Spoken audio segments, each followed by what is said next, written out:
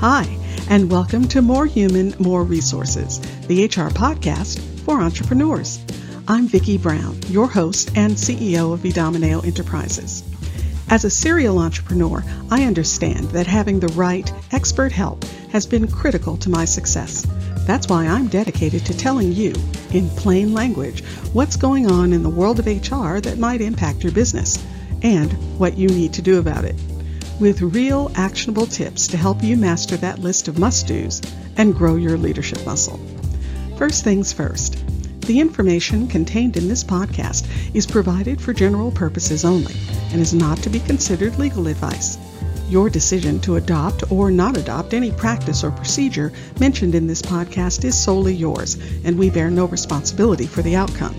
We urge you to always consult legal counsel and other appropriate licensed professionals. And with that, let's get into the show.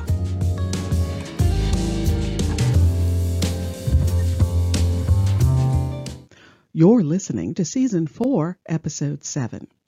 Well, the holidays are coming fast, and that means the inevitable office holiday party. And as much fun as that sounds, these parties can be a minefield of potential liability for companies of all sizes, particularly if there is alcohol involved, and the party is not too well conceptualized ahead of time.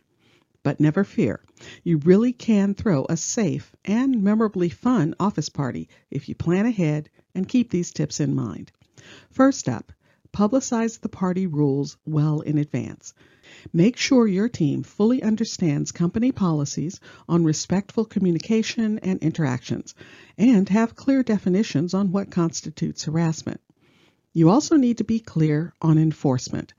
I suggest that a few days before the party, you send around a memo to remind everyone of the guardrails. And actually, it's not a bad idea to mention in your manager or leadership meeting that those in a leadership role are held to a higher standard, and you're counting on them to set the tone for appropriate behavior.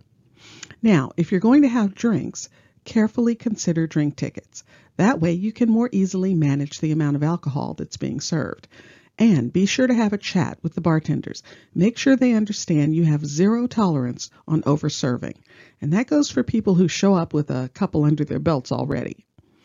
Also, a pro tip here. California has specific rules around when and where you can serve alcohol and if you need to have a license. Be sure to check the guidelines on the state's Department of Alcoholic Beverage Control before moving forward. And actually, just to be sure you're on the safe side, hire a catering company that has a license. Next, arrange for a ride service to give people a safe option on getting home. Now, my recommendation, and I admit this is a purely private recommendation, is to go with something like Alto versus Uber or Lyft. I like Alto because the drivers are employees, the cars are branded on the side, and it just feels like it provides a bit more certainty for the hiring company. But again, this is a purely personal and private recommendation. It could be Uber, Lyft, or a taxi service. Just make sure you have an option for people who may not be in a condition to drive.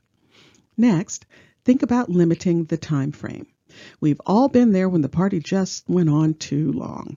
It's the end of the night, people have been drinking, things are done and said that shouldn't have been done or said. It's just not a good look. So, think about limiting the festivities to no more than 3 hours.